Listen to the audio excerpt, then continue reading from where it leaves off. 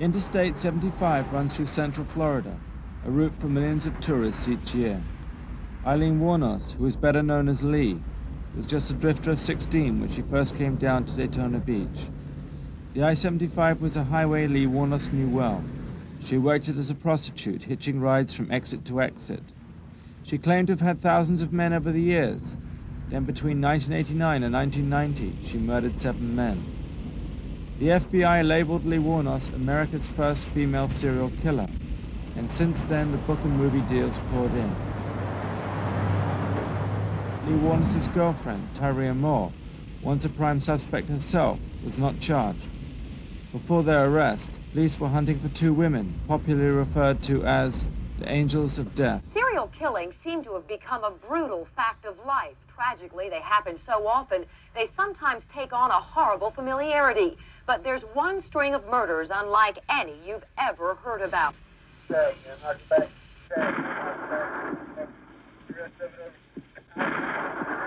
First there was Ted Bundy, then the Gainesville murders. And now Central Florida is being threatened with news of yet another round of serial killings. 8 men have been shot to death in cold blood on Central Florida highways, including the busy tourist route of I-75. But this time, there's an even more chilling twist to the slayings. Police say for the first time in criminal history, these killers may be murdering with a feminine touch. The main suspects are 2 young women who play damsels in distress along the roadway. On January the 9th, 1991, Lee Wuornos was arrested at the Last Resort Biker Bar in Daytona Beach.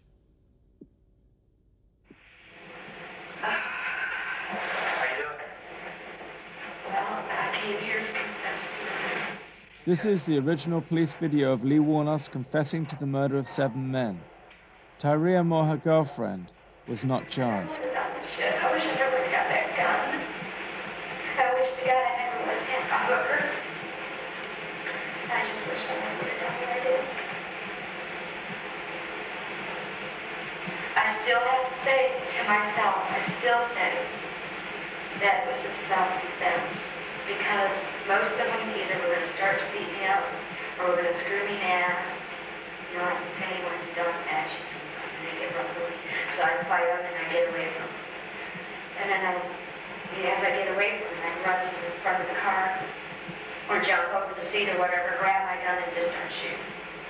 Which they would be out of the car, most of them would be nude. Because they took the clothes off. And then they did, you know, didn't think about running back in a car or anything. I would start shooting out from out of the car. Shoot out.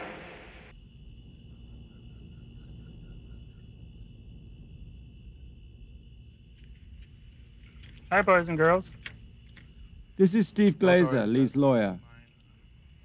When I was a child, I was abused by my parents, and I developed an imaginary friend.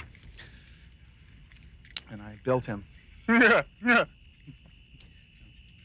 Now, Lothar is the protection that I don't have. My dog died, so I keep Lothar out here to keep the drug addicts away from the house.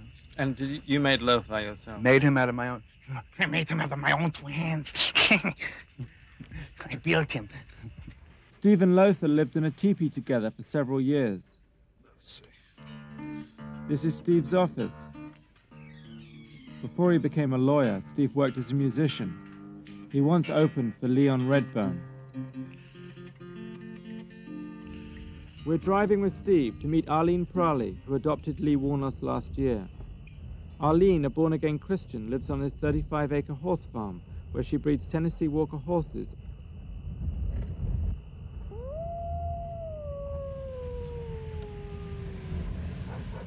The wolves. Oh, she breeds wolves too? Yeah. My main problem so far is that Steve and Eileen have told me that Lee wants $25,000 for the interview. I'd always thought that the Son of Sam law prevented people from profiting from their crimes, but apparently the Son of Sam isn't in effect anymore. Last year, Arlene employed Steve to handle her adoption of Lee Wuornos. Nick Broomfield? Very pleased to meet with you. I missed you. Eileen Pralee? How do you do? How do you do? Do you know she has our name? Her legal name is Eileen Wuornos Pralee.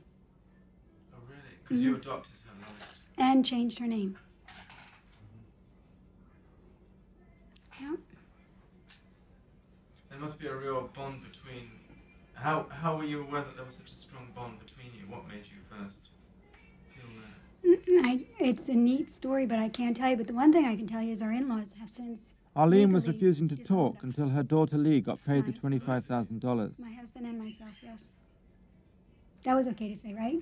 But as far as me and Lee and how we got together, no, I can't start it, because you see, I get so excited when I talk about it that I'll start heading just into one hurdle, which Steve would say, okay, you could go over one hurdle, but then I can't stop. It's like a horse that loves to jump, and when I talk about her, I love her and I keep going. I told you, it's a fascinating story because of the way all the characters in the play here are just so very interesting. It's, My doctor in Gainesville would probably even be willing for you to interview him. He is a surgeon. And when I had my accident last year on April the 14th, it was horrible. I mean, I got kicked in the back. It lacerated my liver and broke 3 ribs. They thought I was going to die. And my doctor said it was the love of God going through me as a channel toward Aileen Wuornos that saved my life. They said I was going to die, but the love that I had so much for her and knew she couldn't be alone pulled me through. They all said I was going to die. They beat my husband. He was out in Las Vegas at a convention, and I pulled through. So, I mean, there's a lot to this that just, it's, like he says, fascinating.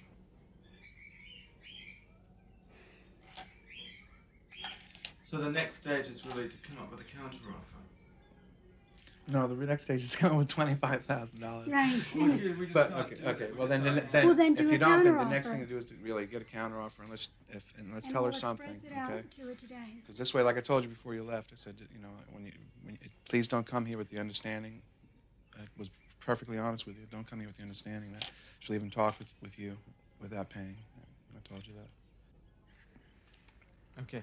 And so we would basically then pay the money to, well, we'd pay money to you or to, as her legal. As her mom, and then Steve gets a percentage as our agent. Right. Very tiny percentage. This poor man works for nothing.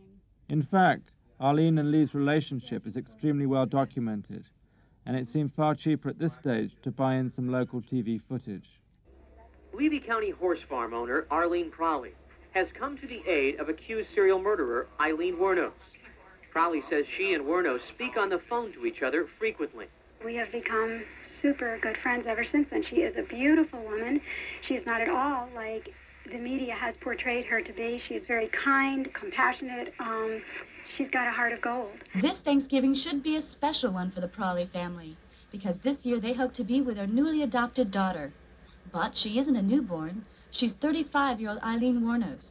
Her eyes, there was just something about her eyes that before we ever knew her, there was something that deep within me said she is not capable of doing what they are accusing her of doing. Over the next few weeks, a strange friendship blossomed, with both women exchanging daily letters, phone calls, and even poetry. In one poem, Aileen wrote, "You are way too kind to get to know my kind of mind." I felt like I had known this person forever. And that was the weirdest feeling to me because I've never experienced that before. There are times when I'm there and she's so sad. And I know if I could just hold her and pray over her, it would pick her up. It would make her feel better. It would give her hope. And to not be able to do that at this point, it's about driving me nuts. I know that it's not motivated by anything like greed or self-betterment or improvement or anything like that. I know this is a religious, spiritual desire and that Arlene and Robert are going to undertake. Pralee says she's not interested in any book or movie deals, and her only motivation for this adoption is good old-fashioned Christian love. and the desire to have a family after all these years. While we were waiting for Steve and Arlene to hear back from Lee Wuornos, we traveled to Daytona Beach, where Lee Wuornos had last lived. Police divers recovered the .22 caliber pistol that Lee Wuornos had used in all 7 murders from this lagoon in Daytona Beach. Lee lived here with Tyria Moore, her lover for over 5 years, a woman she referred to as her wife and whom she was desperately in love with. They lived together at this motel, the Fairview, and it was here that Lee Wuornos and Tyria Moore first saw the police composites themselves.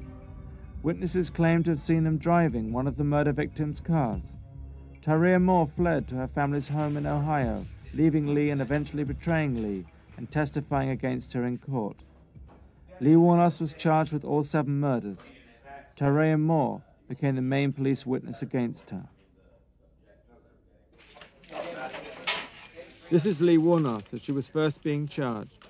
A prostitute from the age of 14, Lee had a long history of neglect and sexual abuse. Lee was born in 1956 in Troy, Michigan. 3 months later, she was abandoned by her mother.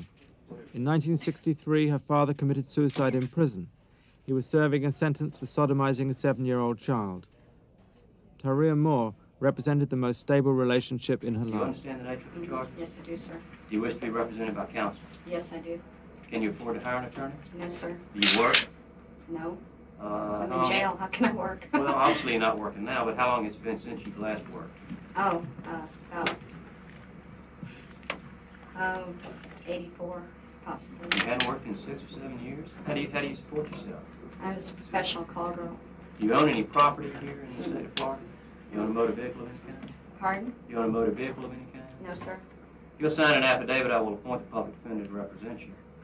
And Miss Wuornos, you've been ordered in this warrant to be held without bail. That will be my order.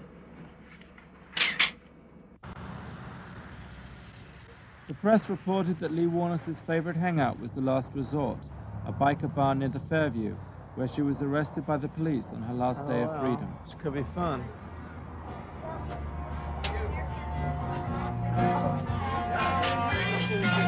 Hi, how do you do? We were looking for someone called, is he called Cannonball or something? I guess I was wrong. Can I help you? Yeah, we were looking for someone called Cannonball. CB. Hi, how do you do? All right.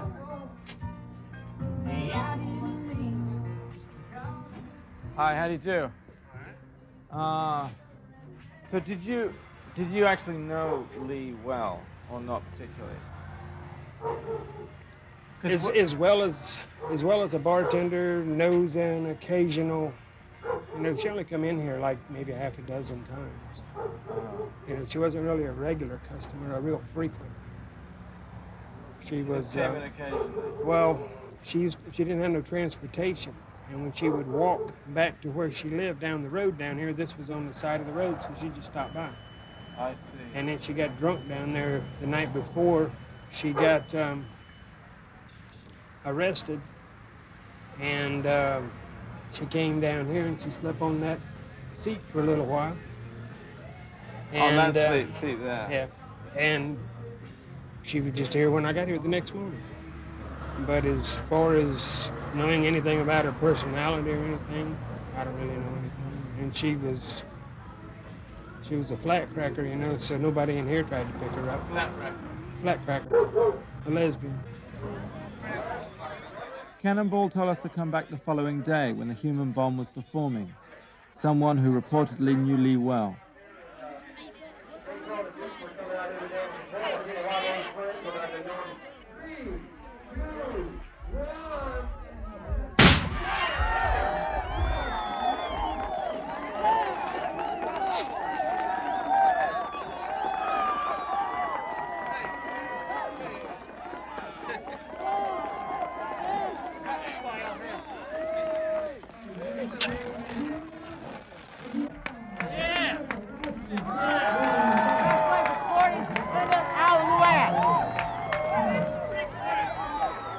How do you feel? Real dizzy right now. Real dizzy. Did you know Lee well? Yeah. Can I talk to y'all in a few minutes? I gotta walk this off.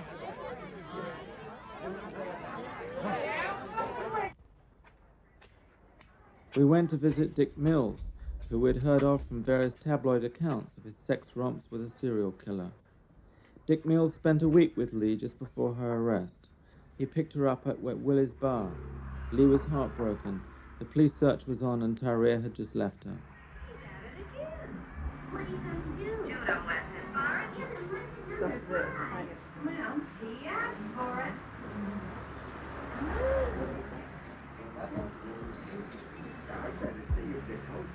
Oh, hi. They had nothing to do with it. Not yet. This is that paper you're talking about? Yeah, it's called My Sex Romps with Kinky Man Killer. That's what the article's called. All I want to know is, who's the best lawyer right there, man, to sue him for this trash? Who never talked that shit? Can I quote you a bit? If you said this, right? Can I quote you a bit? Well, you retell me what it is you want to quote. It says, she stayed at my place for 5 days. At first, she seemed perfectly normal. But after a while, she began making some really weird confessions. We were lying in bed one night when she started talking about her favorite sexual fantasies. She said she often got turned on by imagining she had a black hood over her head and was tied to a tree in a forest. Then a guy would come up, rape her, and shoot her in the head. She said the actual killing would make her climax. I was real sickened by what she said. Wrong. There's partial truth to that, but most of that, I don't know where it came from or who got it or nothing about it. And you can check any film anywhere in the country or anybody that's got it, and I've never said that. Okay?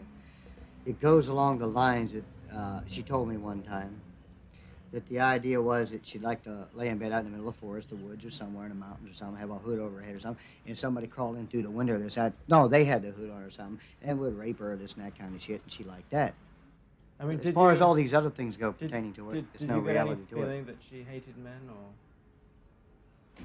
No, I just got the feeling she's what she was, a dyke, except I didn't know she was a killer. There's no way I could know that. But, could you tell that when you made love to her, or? Nah, not particularly. She just probably liked it either way, whatever came along. Didn't really seem to matter much. It's just another bad experience, I'm sure, for both of us. But that is a bunch of garbage. Like I say, why don't you ask them where they got the bullshit from? That's what I'm more amused than that. Who told them, who told them the lies? Or authorized them to write lies? Aren't they capable of telling the truth? I guess the truth doesn't sell many newspapers sometimes. But she couldn't have always hated men. It sounded as though you had some kind of a relationship. I don't know. It was just that we were two lonely, desperate people in a bad situation, but except for the killing factors I didn't know about. And so it's just two people getting along for a little while, I don't really know how to explain that. But when you made love to her, you couldn't have felt that she hated men? Because she's been portrayed as a sort of man-hater in the I never really gave it much thought one way or the other. Just, I don't know, whatever turned her on at the moment, or whatever she could get away with, I guess. But from everything I've heard and read and seen since, not pertaining to this, I'm talking about what's been on TV. Well, why do you think she didn't kill you as well?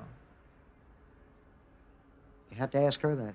Well, what's your feeling? Just maybe one possibility. I don't know what this other woman looked like, but I might have resembled her. Maybe I do, maybe I don't, or she might resemble me. You mean her lover? And maybe it was just a mental thing with her. Yeah, this woman she's living with. Yeah, her lover, whoever it is. All I ever heard was tie somebody. I don't know anything else. So if you want any answers to those questions, you'll have to ask those people. Whether it be the Thai character or whether it be Aileen, whatever her name is herself. Before she received her first death sentence, Lee planned to live in this cottage on Arlene's ranch and help her to breed horses. Arlene also raises wolves.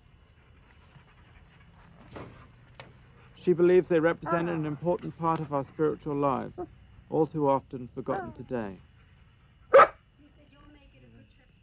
We'd been in Florida a week now, and nothing had been heard from Lee. Arlene always maintained that she and Lee had a very close relationship, but something was obviously wrong. Arlene now seemed to be negotiating her own personal appearance fee, entirely separate from Lee's. She quoted the Montel Williams show as paying $10,000. But how much do you think you want if we don't have Lee in the film? You talked to Steve. I've never done this before. I said to Steve, well, you're not my criminal lawyer, so can you be my agent? And he said, yes. He said, just have the Brits to call me. I've never done this before. What do you think might be a fair price? I have no idea. I have no idea. I've never done this. I have never done this before.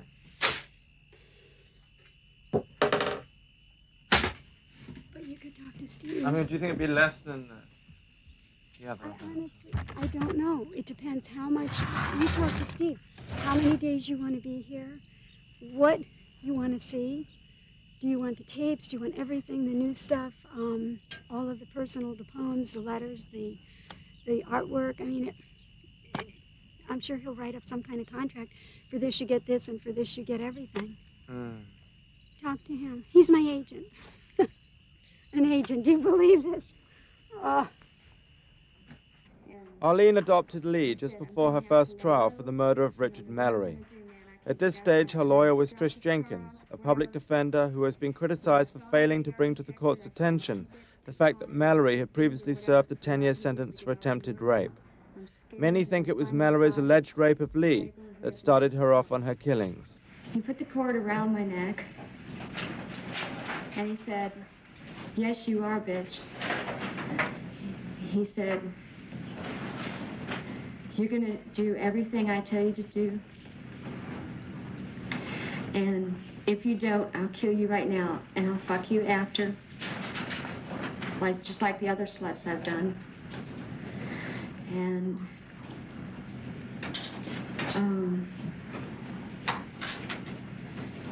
then he said, it doesn't matter to me. Your body will still be warm for my huge cock. And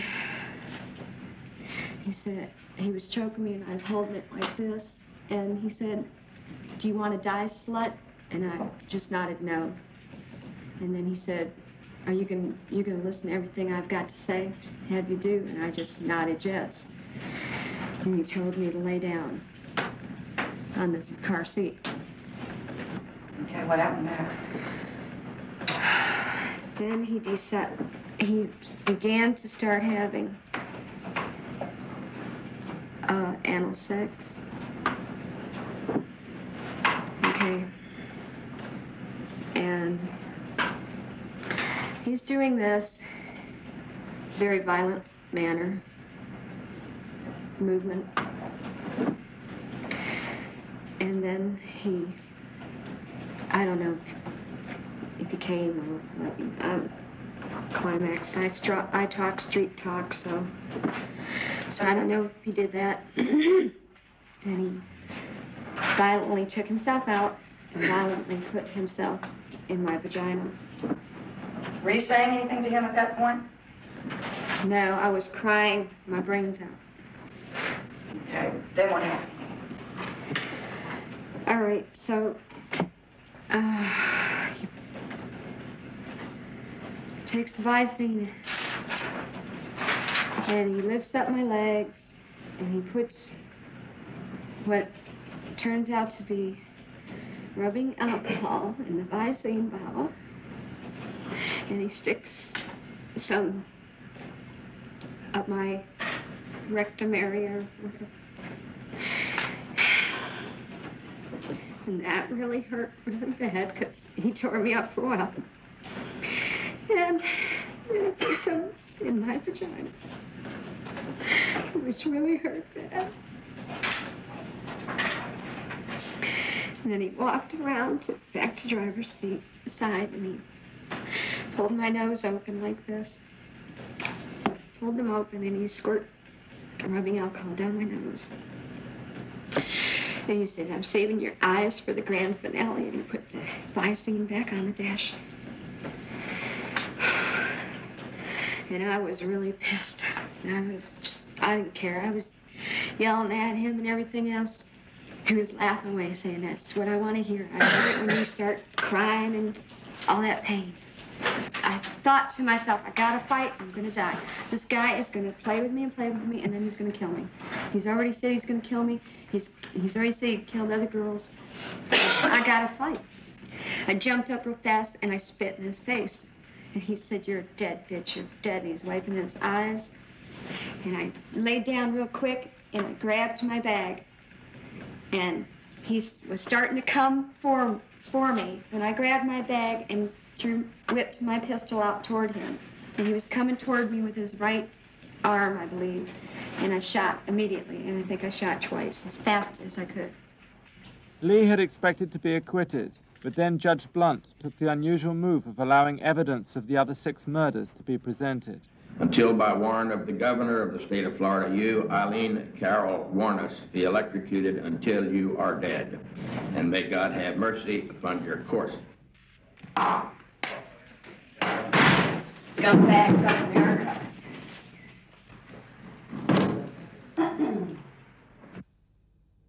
Most of us will probably never worry about spending time in jail, but if you are ever involved in the criminal justice system, you will need a lawyer who can explain the system to you. In a completely unexpected legal move, Lee, with Arlene's help, decided to hire Steve to defend her on the next 3 murder charges and to fire her public defender, Trish Jenkins. Steve attracted enormous media attention when he entered a guilty or no contest plea to the next 3 murders.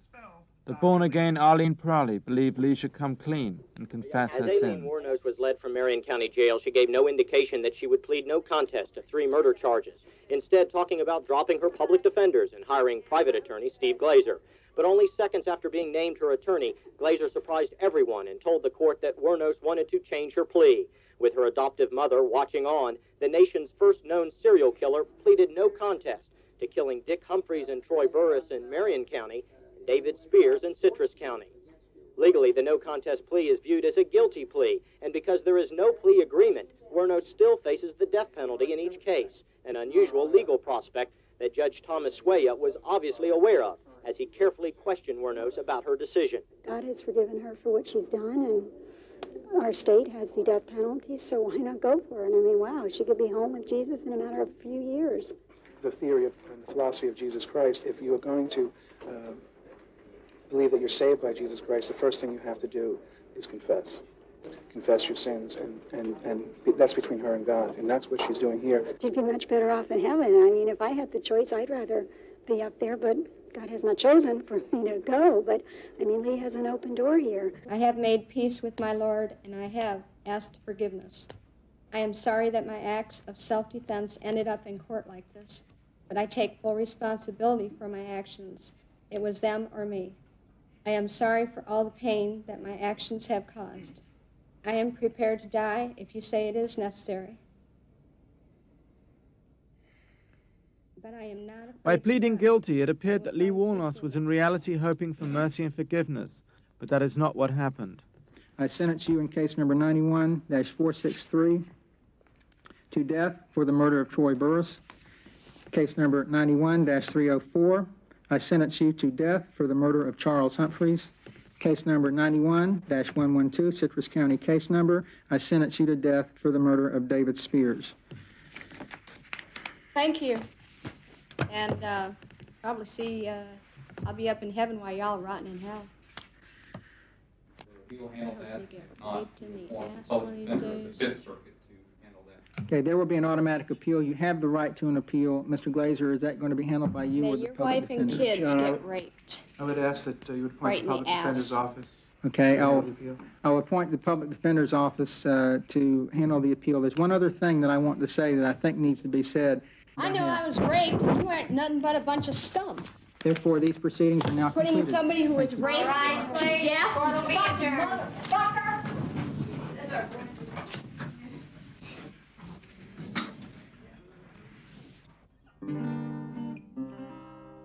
Steve played this song to Lee after she received the death sentences. Just before they serve him one last meal, shave his head, then tell him how he feels.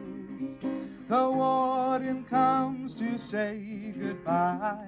Reporters come to watch him die. Watch him as he's strapped into the chair. Have you seen the Iron Lady's charms? Legs of steel, leather on her arms, strapping on a man to die, a life for life, an eye for an eye, and death's the Iron Lady in the chair. I haven't seen that in a long time. I'll do it again later, but I just haven't seen it in a long, long time. What does Lee think of that song? I gave her a copy of it, and I sang it for her. And I didn't have my guitar, but I sang it for her in the cell, and she enjoyed it, especially the part about in the courtroom, watch the balance of the scales. If the price is right, there's time for more appeals. The strings are pulled, the switch is stayed, the finest lawyer's fees are paid, and a rich man's never died upon the chair. We travelled down to visit Lee at this maximum security prison on the edge of the Everglades, a 7-hour trip from Gainesville where Steve and Arlene live. I learnt that Lee was now enormously depressed. She desperately missed Tyria and barely communicated with anyone. Arlene and Steve still hadn't heard from Lee since we'd first arrived in Florida over 2 weeks ago, and I realized their relationship with Lee was not as close as I had first thought.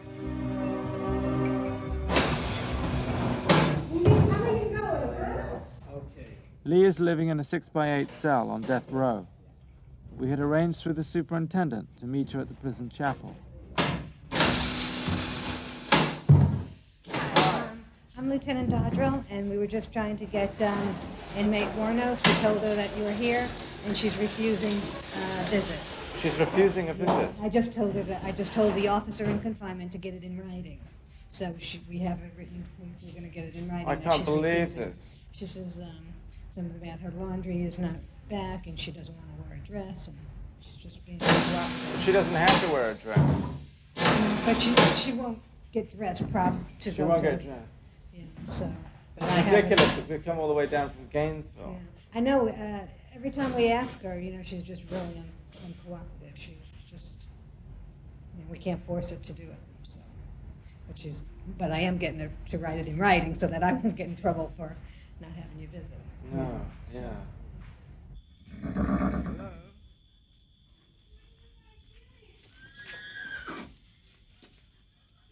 Hi.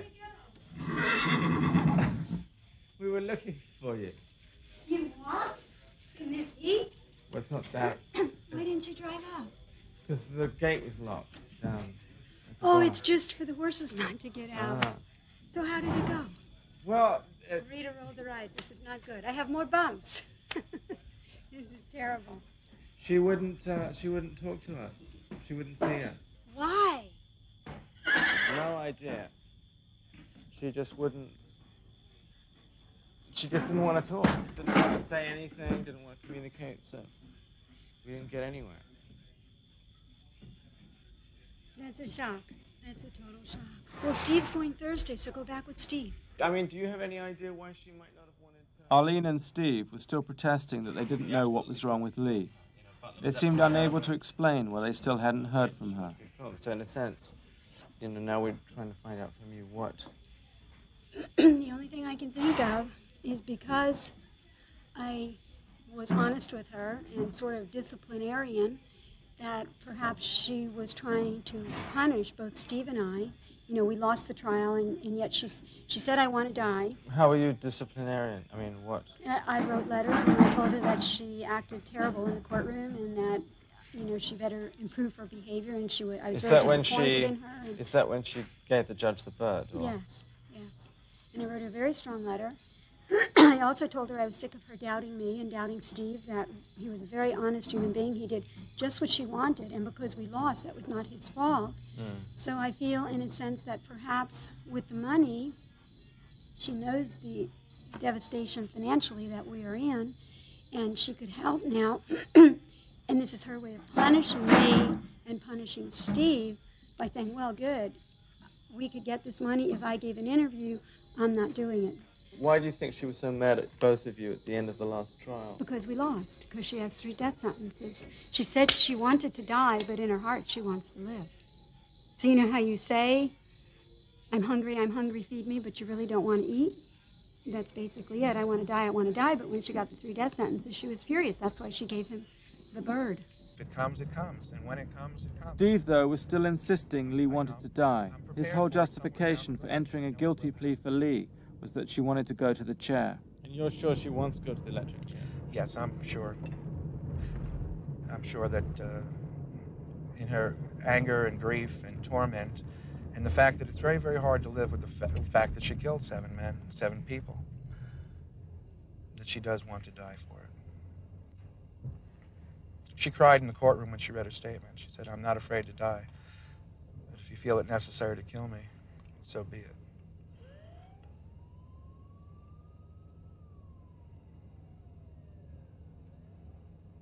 And as I told her from the beginning, I'll help her.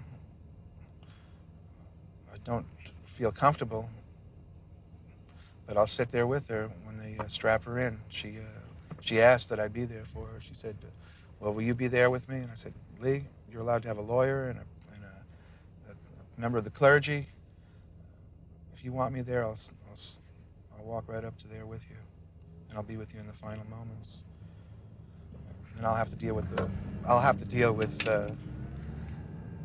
that pain later. I have spoken to several lawyers who have witnessed the execution of their clients, and they assured me it's something that they live with forever. It's nothing I look forward to, but as her friend, and I hope I'm becoming her friend, I will be there for her. And I'll give her the advice that Woody Allen gave in his movie. I think it was I don't remember the movie. It might have been Take the Money and Run. The lawyer's advice to the client who gets the electric chair is, don't sit down. They call this the death house. If Lee is electrocuted, she will be the first woman ever in the state of Florida to have gone to the chair. This is the cell that the inmate is kept in up to 7 days prior to his execution. About 5 o'clock in the morning, he's brought out where he is shaved, his head is shaved, and his right leg is shaved. And then he is brought through this door, which proceeds down a corridor, which goes to where the electric chair is. As he's going down the hallways, he's escorted by the assistant superintendent and the correctional officer chief, and is brought in here to the actual chamber. At this point, he is seated in the chair in front of the news media witnesses and the official witnesses who are already seated in the witness area. He's brought in and put into the chair, and the straps are placed around his chest and around his lap and on his arms. And then his legs are placed into these straps and secured there. After the inmate is secured in the chair, the superintendent will check the straps and ensure that they're all in place like they should be. He will then come over to the microphone that we have here in the chamber and remove the microphone and hold it up for the inmate to make a last statement to. He'll ask the inmate, do you have a last statement? And he will either sometimes say something or sometimes won't. After that is completed, the superintendent will go over to the telephone and check with the governor's office to see if there's any last-minute stays. If he hears no last-minute stays from the governor's office, the electrode then is placed on top of the inmate's head. It's an actual cap with an electrode inside. It's secured onto his head. One of these electrodes here is then fastened onto the top of the headpiece. Another device is placed around his calf, and the other electrode is placed onto that piece. After that is completed, the superintendent will make a motion to the executioner, who is here inside the execution chamber where the executioner is. And he will nod to the executioner to go ahead and proceed with the execution. The executioner will throw a switch. The switch will start an automatic cycle, starting out at 2400 volts at about 8 amps. At this point, after they have seen that it has been carried out, they observe some tendencies of the inmate when the voltage hits him to tense up. It's almost simulating as if someone was lifting weights. And that's the only motion that you see out of the inmate, is just a tensing of the muscles. After that cycle is completed, there's 2 physicians who are sitting here in the chamber who come over and examine the body to see that if the inmate is in fact dead. It was 6 a.m. Steve was off to visit Lee and hopefully get us in the following day. Steve said it was a 7-joint ride to the prison, and he brought along a tape of his own music with him singing and playing all the instruments, especially for the occasion.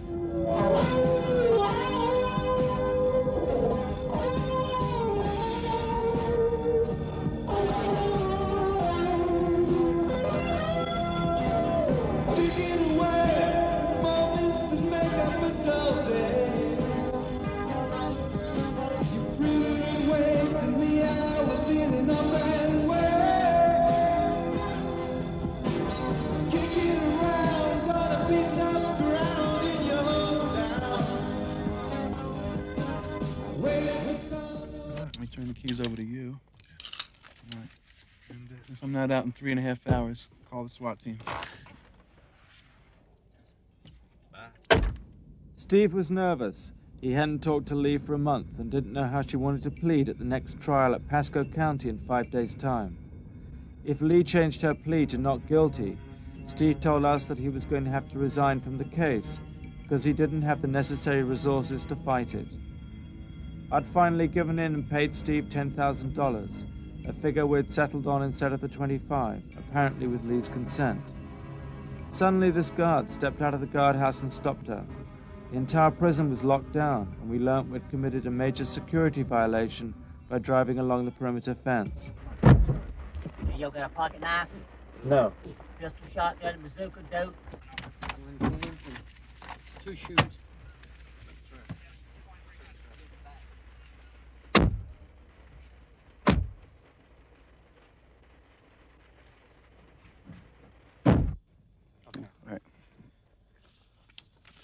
All right, here's the contract. I'll just have her sign it. The trip to the prison had gone well. Lee Wuornos was going to keep to her no-contest guilty plea for the trial at Pasco the following week, and Steve and Arlene were to be paid $2,500 apiece. Yeah, wait a second.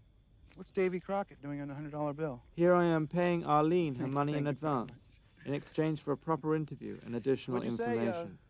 Say, $1,000 on sunup in the 4th race at Belmont?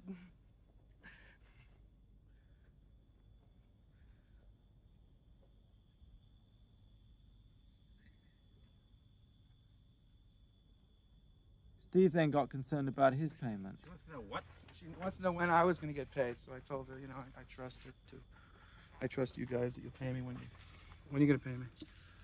When are we going to pay? Yeah. Well, originally we were going to pay half the money up front. Oh, you want to just pay me all the way at the end? No problem with me. See, I have trust in my fellow person. $1,000 of the final payment was to go to Lee Wuornos directly in prison. I had always thought the Son of Sam law would prevent this kind of payment, but Steve said Son of Sam isn't in effect anymore. And how did you first get to hear of that? I read about her in the newspaper. I saw her pictures in the paper, and my dad was in the hospital with a heart attack. And my husband and I had nothing to do but read papers, and so we read the papers on her. And as soon as we saw the pictures in the paper, her eyes, I mean, I read people's eyes, and I just knew she was not capable of being a serial killer and doing what they said. So we prayed for 2.5 weeks, and finally, at the end of 2.5 weeks, we reached out to her through a letter, and I told her that she was going to think I was crazy, but that Jesus himself told me to write to her. And she said that when she first got arrested, she went and said, God, if you are real, send a Christian woman into my life to befriend me through this mess. So she got my letter, and I mean, it was just like instant explosion, like poof, here's this person. So that's how it started. And lots of phone calls later, and hundreds of letters later, and thousands of dollars of phone bills. Here we are. Arlene believed Lee Wuornos should take the guilty no-contest plea and confess her sins to Jesus. This is my favorite picture. This is of Steve and Lee in the courtroom after she came clean. See, I mean... When did she, how do you mean came clean? Pleaded no contest. The amazing thing about it is that you can see the look on her face. It's one of the few pictures that anyone has ever taken of her that show that she's, you know, happy or content. So this is almost like the first time she's actually, you know, I think she's relieved. If you look at her face there, she's actually smiling, relieved. Most of the pictures that the press put in the newspaper are always the unflattering ones.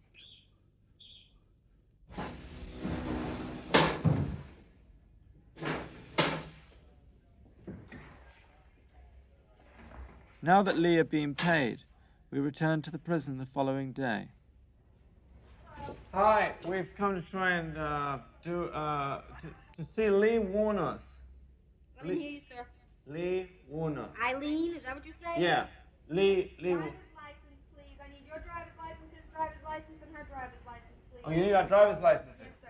Ah. Or a picture ID. Okay, we're gonna have to go back to the car and get them. You have to be Mr. Broomfield. That's right. Yeah, you were the one that was held hostage at the rear gate when I spoke to you. I was the one who was what? You were being held hostage at the rear gate, remember? Oh, we unfortunately drove And around. You called me. Yeah, we photographed the institution and got into a lot of trouble. I remember. And I need a picture ID or a driver's license.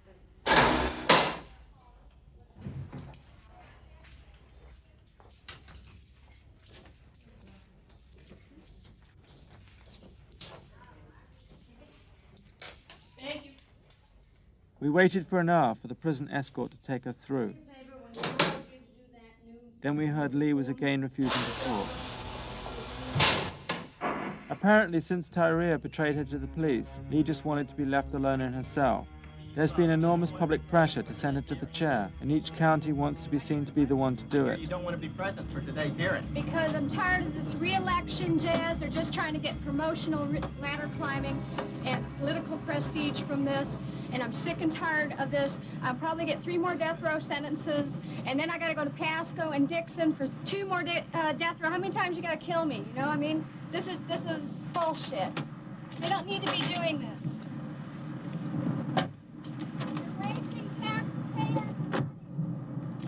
Several of the victims' families have said they want to be present at the execution. Steve is even talking about selling the film rights off to the highest bidder to publicize the horrors of the chair. The people that did this just cannot imagine the grief, the hurt, the anguish that they have caused this family. This is a man that I had for 50. I hope she meets up with, quote, old Sparky. You know who old Sparky is. And if the other lady so wishes, she can stand there and hold her hand as far as I'm concerned.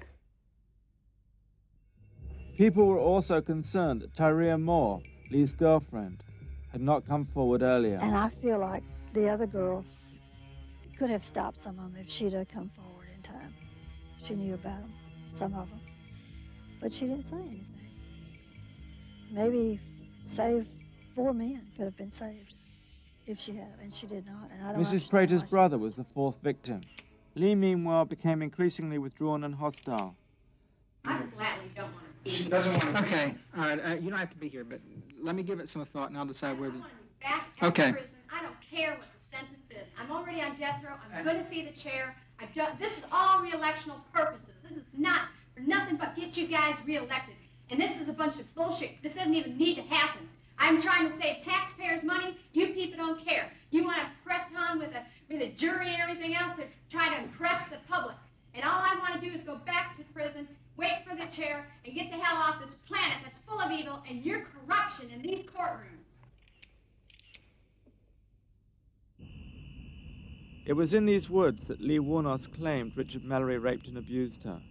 Many believed her testimony, but then what about the other 6 victims?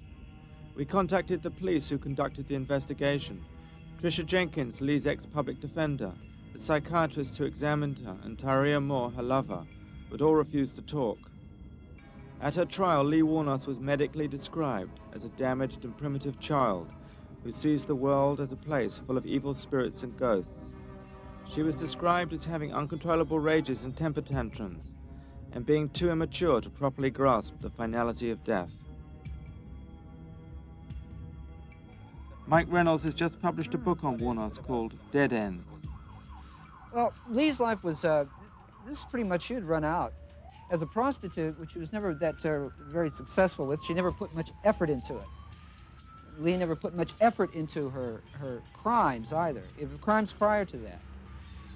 She didn't have much of a commodity out there. She was overweight. She was beery. She never dressed as a prostitute, never wore makeup. She wore cutoffs, sneakers, a camo T-shirt, and a cap and glasses standing on the side of the road. And her hustle, as you look at her hustle, she wasn't soliciting. She would get in the car, engage the situation, say, you know, these are my kids here, and show the photographs of the children.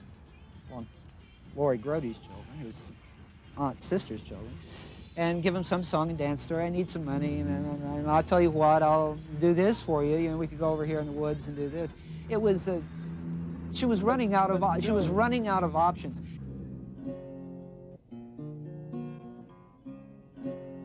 Oh, oh, oh, yes, I'm a public defender. It was the night before the trial at Pasco County. Other lawyers were accusing Steve of greasing Lee's path to the electric chair and being unfit to represent her. They would turn their backs on Steve as he walked into the courthouse. This no contest plea. Oh, oh, oh, yes, I'm a public defender. Pretending that I'm doing well. When the rich make bail and the poor stay in jail, I wonder what I'm doing here. Steve still insists Lee wants to die. So why did she get so angry when she was sentenced? I mean, why did she have the outburst that she had in court? Why did she give the judge the bird? Why did she react to you and to Eileen in the way that she did after that sentence was passed? Maybe you misunderstand what I have. No problems with Lee. Lee had no problems with me after that play. Well, I thought there was a long time when she didn't write to either of you. Or no, all right. We're talking on March 31st. She entered a change of plea. May 15th, she was sentenced. May 15th till now is what? It's 30 days. And in that 30-day period, I have written to Lee twice and seen her. And Well, you just saw her? Yeah, I just saw her. We are finally about to see Aileen Wuornos on her way to court. All the press attention has made her into something of a star. Even before her arrest, up to 15 Hollywood movie companies were competing for her story. To date, Republic Pictures and CBS have produced a TV movie called Overkill, starring Jean Smart as Aileen Wuornos, and there are 2 feature films being negotiated. There are also the chat shows, documentaries, and the books. The deal on a Killing Day gives Eileen Pralee 33% on every paperback sold. Lee, facing yet another death sentence, seemed to be more upset about these deals than anything else. Yes, I'd like to say that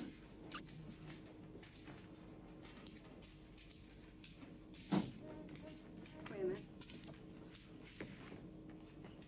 To the public and to all the people of the world and to the news personnel that have been working on these trials and these cases for the past 16 months, that had stated defamations and mendacious lies of 98.6% magazines and news articles, to probably paid off by the cops to vile my character, make me look like a monster and deranged or something like a Jeff Dahmer, which I'm not. I intend to expose the crooked cops to the people all over the world, not just America, not just Florida, all over the world before I die. And I also feel that the movie Overkill, that is a total fictional lie, that they framed me as a first-time female serial killer for the title for that movie. For first female serial killer is not what I am, and I'm not even near it, and my confessions prove it, yet they have taken the confessions and gone 200% against what my confessions stated to get their bogus movie out. and it stated self-defense totally, which they hid from the jury at the Mallory trial, and they have hid from the public eye. Lee Wuornos insists she's not a serial killer, that she did not stalk her victims or plan her crimes. As with the movie deals, Lee is also surrounded by a web of experts, all competing with their own theories on her behavior. Lee is portrayed as anything from a neglected and abused child who hates her father and is murdering him over and over again, to a sadist who takes pleasure in the agony of her victims. Geneticists have asked for samples of Lee's body tissue, and there are plans to preserve Lee Wuornos' brain for future experimentation. That money. Thank you.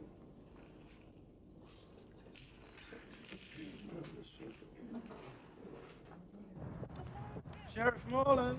We're chasing Sheriff Don Moreland across the Marion County car park. Sheriff Moreland has avoided our phone inquiries about 3 of his officers reportedly having had movie discussions with Hollywood a month prior to Lee's arrest. We've also contacted the Public Defender's Office, the State Attorney's Office, and the Public Prosecutor's Office, all of whom have refused to talk to us. We tried to get Sheriff Moreland to speak, but all he did was to lock the door of his public building from the inside.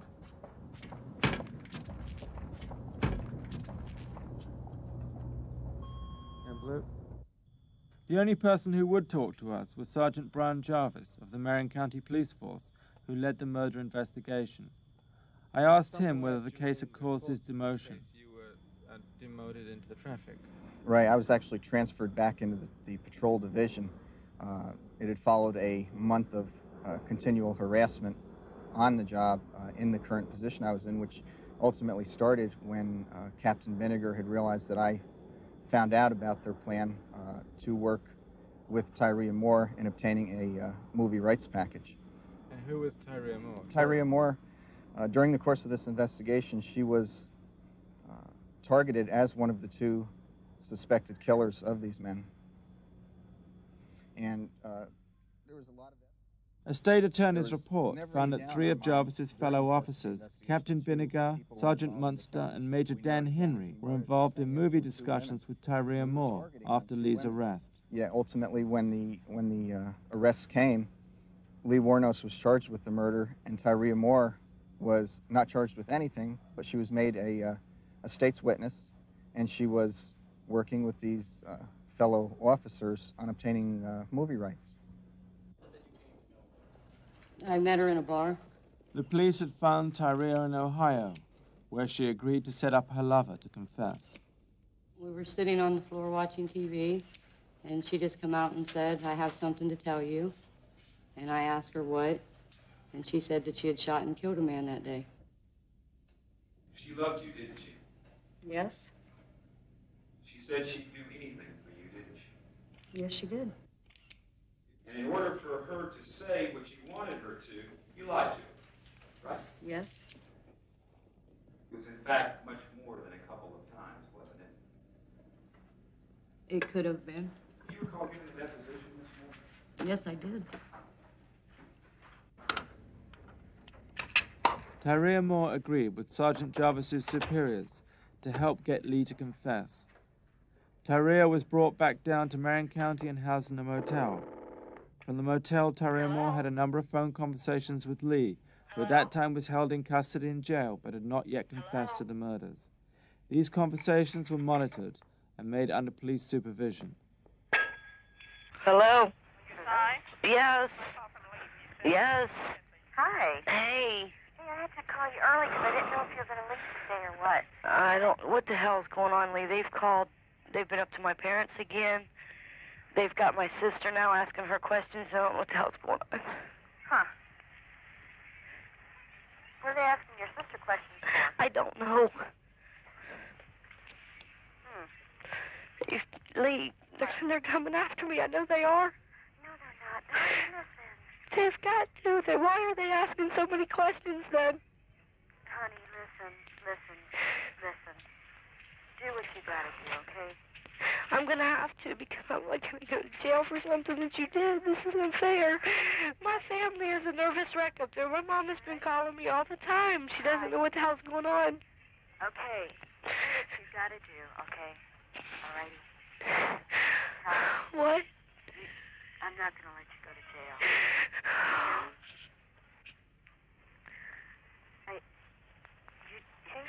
You evidently don't love me anymore. You don't trust me or anything. I mean, you're going to let me get in trouble for something that I didn't do? I said I'm not. Listen, quit crying and listen. I can't help it. I'm scared shitless. I know. I love you a lot. I don't know whether I should keep on living or if I should... No, Ty, listen. What if they don't believe me? Tyra, listen. What? I'm not going to let you go to jail or anything. Listen, if I have to confess, I will. Okay. Yes. Why now did you do this? Why did you do this? I don't know. Listen, Ty. Wait. I'll probably never be able to see you. You know that? Yes. I love you. If I have to confess everything just to keep you from getting in trouble, I will. Okay. So don't worry, okay? Okay. I love you. No. I'll do it now. Get it over with. Right this very moment? Yes. Get it over with. All right. Okay? Okay. You can right call this me very back moment. later. All right. All right. Okay, bye. At her confession, Lee repeated parts of the phone conversation with Ty and said it was because of Ty that she was confessing. Detectives were at the house. My family, she was crying her eyes out. My family's getting all messed up. I didn't do anything. You got me involved in this jazz because that car that got wrecked. You need to go and tell them that you did it and get me straightened out on this. And I suggest time again. That's what I do. Because I don't want to hurt family or hurt it. That's something I did. Tyria came from what police called a small-town quintessential American family, something which Lee was greatly drawn to.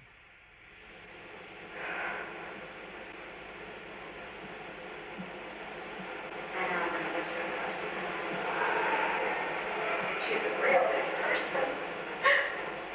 So sweet and kind.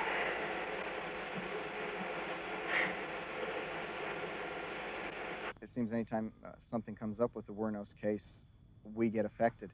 For example, on October 31st, just days after depositions had been taken on the case, I came home from work and went to my back door and noticed a note in the door. And the note... The back door here? The back door of my house, yes. And the note was stuck in the door, and I read it, and essentially it said, you know, keep your mouth shut unless you want your family to get hurt. And I really didn't think too much of it at the time because, you know, I've seen threats before. It's no big deal. But I turned it over to the Florida Department of Law Enforcement just in the event that anything did happen. I wanted them to have it documented. Less than a month later, on November 25th, my wife had gone out to the post office in the store during the daylight hours. It was like 10 o'clock in the morning. When she came home, the house had been broken into. The doors were ajar. She went up to my office, and all of the files on the Wuornos case, on the investigators, and all the information I had been trashed. Nothing else had been touched in the house. This is the note that was pinned to Brian Jarvis's back door. He suspects the burglary was connected with the Wuornos case, but has been unable to prove who was responsible. I have no way to prove who broke into my house. I went to the Hillsborough County Sheriff's Office. I went to the Florida Department of Law Enforcement.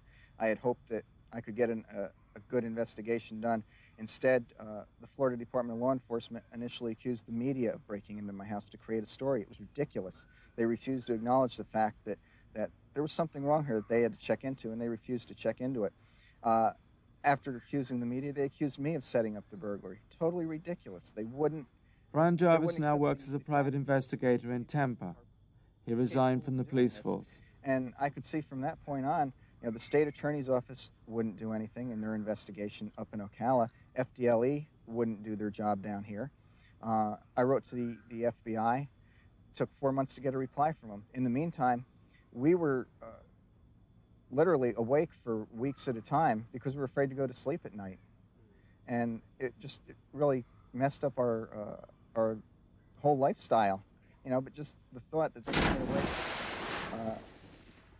The evidence confronting Tyria Moore, she was in possession of property belonging to one of the murder victims, yet she was never charged with anything. She had been seen when we brought the composites around, a person in a convenience store said, I saw two people fitting those descriptions in here, and the date and time she gave was the same date and time that we narrowed Mr. Humphreys down to being there, because we had found a receipt in his car. A statement was taken from her. It was never followed up on. She was never shown photographs of the girls. She was never followed up on in any manner. There is no evidence that Tyria Moore was involved in the killings. We talked to the clerk at the convenience store. She remembered seeing Tyria and Lee together, but refused to give us an interview.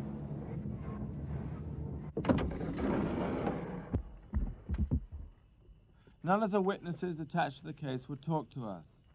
This man met Tyria Moore and Lee Wuornos when they crashed a car in these woods belonging to Peter Sims, one of the murder victims. If y'all don't get in that van and get out of here, I'm going to call the law.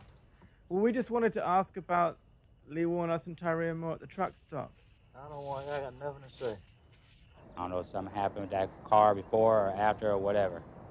I don't know. Because there was a guy called Ray who fixed it, right? Yes. We tried to talk to him, but he seemed very frightened. Yes. What do you think? Why do you think he was frightened? I don't know. He might be scared that girl gonna get out of jail and get him next. I don't know.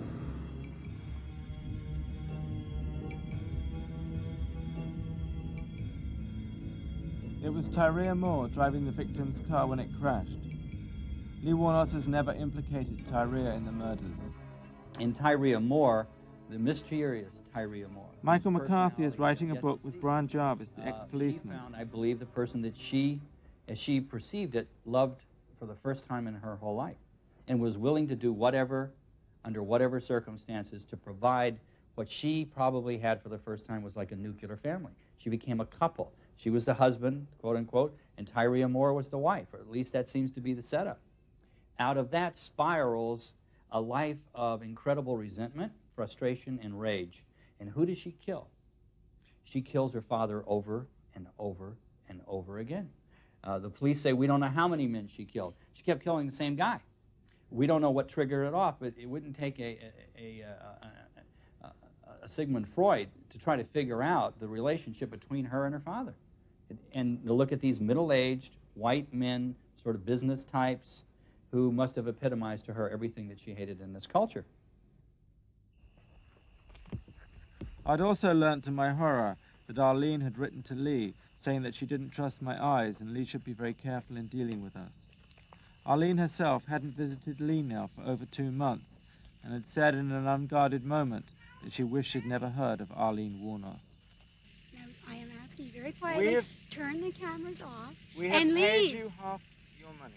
I did not get anything, and this has You got nothing. This has nothing. $1,250 from us the last time. Listen to me. This has nothing to do with money. This has to do with trespassing and invasion of my privacy. I'm asking you to turn the cameras off and leave until Steve comes. This has to do with reneging on a deal that you made. I said I would and speak with you. And a contract that you have signed. Yes, Stephen Glazer would be here. I do not see Mr. Glazer's body anywhere on the premises. Mr. Glazer is not written into the contract. The only time we can film you is with Mr. Glazer. Is it? No, but it also is not in the contract that this 27th or 8th day of June that I have to speak alone. I said I would talk. We arranged that we would see you on Sunday. Correct, with Mr. Right. Glazer. Not with Mr. Glazer. That was your arrangement with Mr. Glazer. It's nothing to do with us. Rita, I'm asking you for the here now third for time 4 to turn weeks. off the cameras. We've been here now for 4 weeks. Originally, we were going to see Lee the first week. Look, legally, I have a right to tell you you're trespassing. Now, I will talk to you with my attorney, period. I don't like coming home from a I think you're a very, very deceptive person. Well, that's fine. And I think you've been playing games. I think you are a trespasser. And I think you're incredibly mercenary. And I think you've been playing around with us, and I've had enough. Well, fine. I am asking you to please leave, and I will speak with you with Mr. Glazer, period. I don't like coming home after hard days, doing stuff, and having cameras on you. This has gone on forever. We've paid you. I have not gotten that. We gave you $1,250 the last time we were here. You didn't get that? It was given to Steve Glazer, who put it in your hand. We filmed us giving it to you. Now, this is the 5th time I have counted. I am asking to turn off the cameras. You are trespassing. Did we or did we not give you the money? I'm not speaking anymore.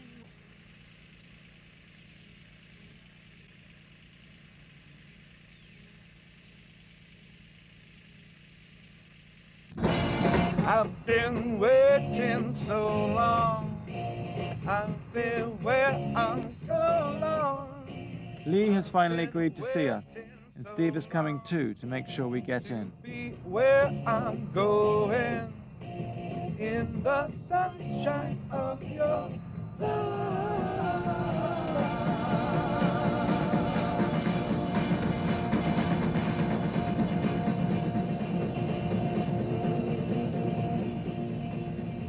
1967 and the hits keep rolling on WWW, spinning stacks of wax back to back. Pardon me, I didn't get to hear you. All right. Yep. Will you let me know when she is? Okay. Hey, you don't have any secret cameras in your belt, do you? Oh, no, I just have this rather large one right here.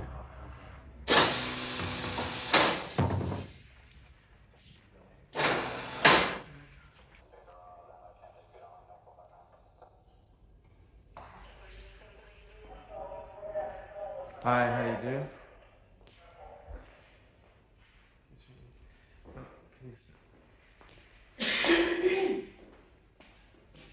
Sorry about the delay, but when I just got from trial, there was no way. I mean, right after trial, I mean, after the hearing and everything, you know. After the hearing at the court? Yeah, where I was at Pasco. Yeah. So. It's been a struggle to actually see you. I know. Yeah. Is it, did you have any problems with Arlene? With Arlene? Yeah. It's been a little tough going. Yeah. With Arlene. Yeah. Okay. Did you know that we had? Yeah, she told me about it. Yeah. Okay. I said a couple of things to Arlene. Yeah. And, I mean, I hope you got all the money and everything. Yeah. That came through. Okay. As long as they get their share and everything, that's all right. I don't care about the money. All I care about is the crooked cops. Well, one of the questions I wanted to ask you was why, in a sense, why the money, in a sense, was important to you. Because you can't, how much can you spend here a month? Not very much, and the money is not. But it Right. seems like it might be to you people. No, I was just wondering if, I mean, because presumably most of it goes to Arlene or Steve or whoever. Arlene and Steve seem to be the money-hungry people, yes. Because And I'm having a problem with Arlene and Steve, and I do believe that's their purpose, their main purpose. And I do believe that's their main purpose, see me die. Because I have to be honest with you, I told Arlene I thought she was very mercenary. That's what the bottom of our argument was. Did you pay them more than $10,000? No. Okay, I wanted to make sure on that too, because I don't believe them. I have my doubts about Arlene and Steve. I believe that Arlene and Steve are. I have a problem. I can't discuss it right now, especially on camera. I mean, Arlene did not adopt me to be my mother. She adopted me to bury me, and she adopted me just to visit, have easier access to visitation. And she's doing a lot of, Steve is doing a lot of in the media, and so is Arlene. And they're both really pissing me off because I think their motive was just to make money. I just can't go any further in that. I'll do it later, just before I go or something. Well, how much did they have to do with you changing your defense as well? To do with you changing your They did it. They convinced me. They convinced for you to not contest your... I'll give you an example, and this is what's really pissing me off, is when they wanted me to plead no contest, Steve did, and Arlene started it, I think, and Steve just kind of fell in. But Arlene kept driving me. Why don't you plead guilty? You know, don't go through all these trials. I can't take it anymore, all these trials. She couldn't take it anymore. Yeah.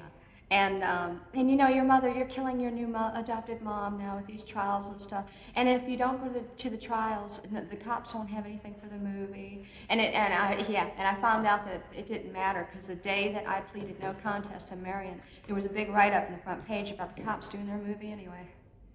So it didn't make a difference. Too late, I already said it.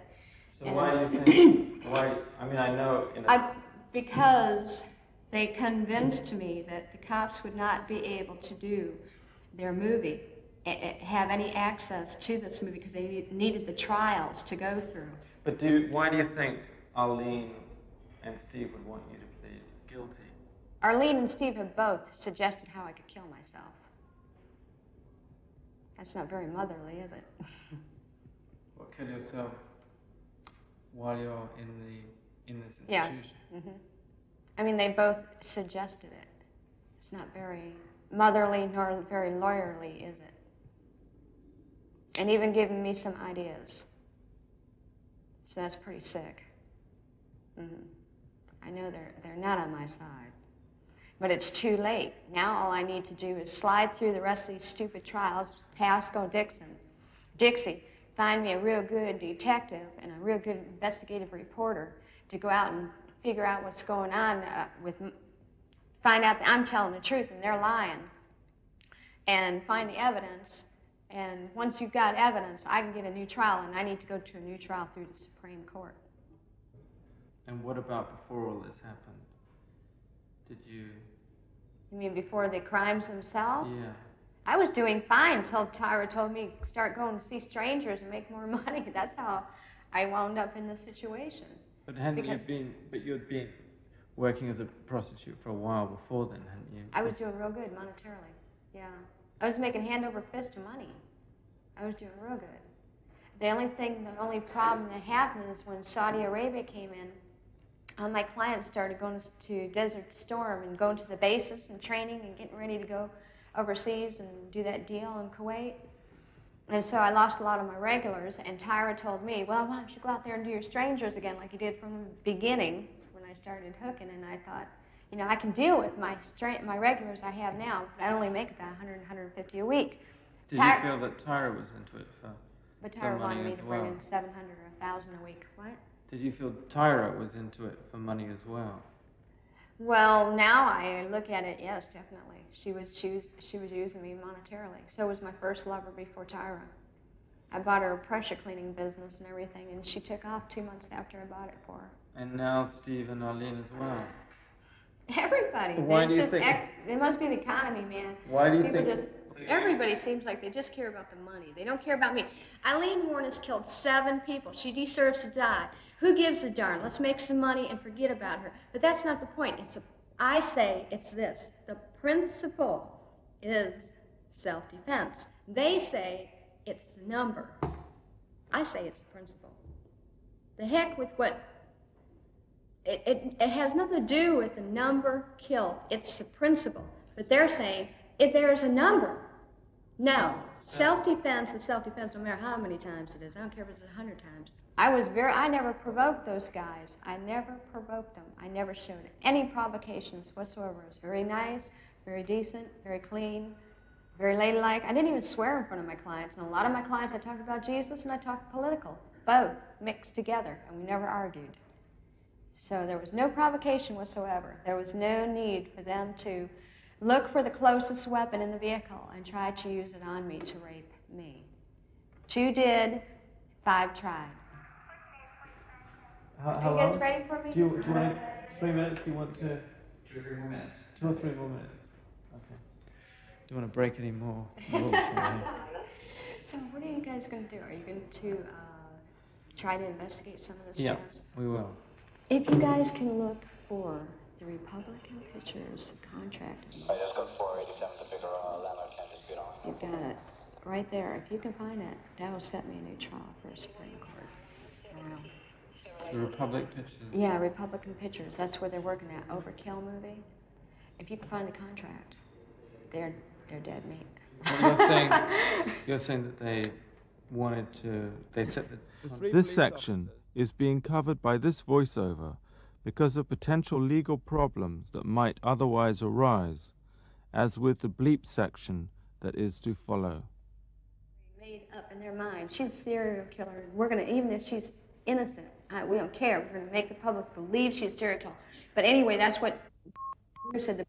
That you're going to, two things you're going to have to do. You're going to have to get the public to believe that she's a serial killer, and you're going to have to get her convicted in order to get this movie to go. We're going to be in Ocala over the next couple of days, and we'll try and ask the police their involvement in it. Good. And then we'll come back and see you again on Tuesday. Great, because see, I'm starting to step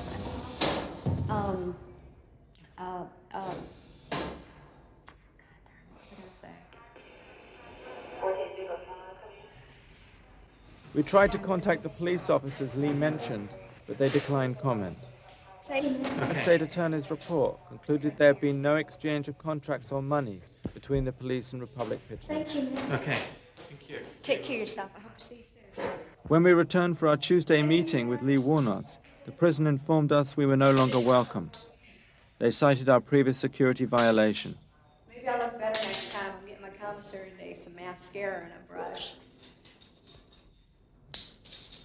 Shortly after we left, it was discovered that Richard Mallory, Lee Wuornos' first victim, had spent 10 years in an institution for attempted rape. Should there be an appeal, Steve Glazer will not be in charge of the case.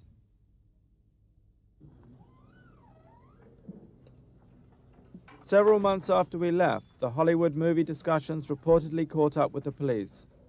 Sergeant Munster and Captain Binniger have both been transferred out of the Criminal Investigation Division, and here, Sheriff Moreland is announcing the resignation of Major Dan Henry following the bugged phone conversation he had about the Wuornos movie deals. Good afternoon, ladies and gentlemen.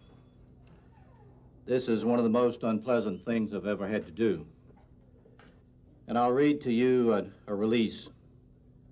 On November the 10th, 1992, Major Dan Henry resigned as Chief of Staff of the Marion County Sheriff's Office after being notified of an investigation being conducted by the Florida Department of Law Enforcement. The investigation was requested by Sheriff Don Moreland and Sheriff-elect Ken Ergel after information was received by the Sheriff's Office from Attorney Bill DeCarlis in behalf of his client, Deputy Bruce Munster.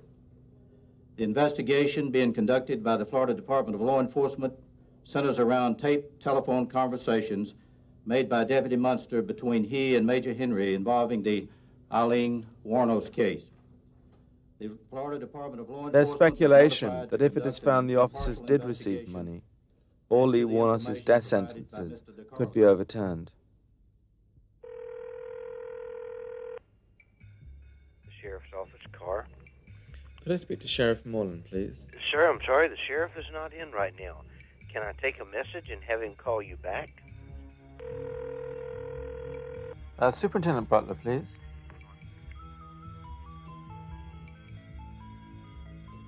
Superintendent's office. Oh, hello. Could I speak to Superintendent Butler, please? He's not in his office at the moment. May I take a message? Yes, I'm trying to get hold of Tricia Jenkins, please. Hold on just a minute.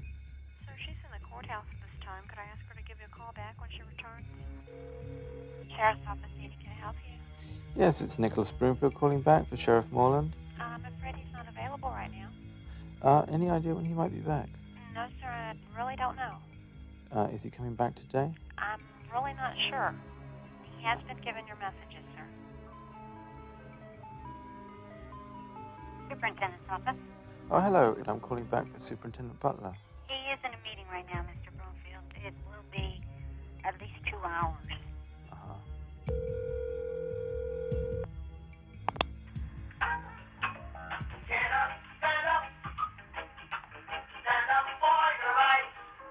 Hello, you've reached the law office of Steve Glazer. Need someone to get up and stand up for your rights? Well, maybe I can help you. Send me a message to the sound of the tone, and I'll get back to you as soon as possible.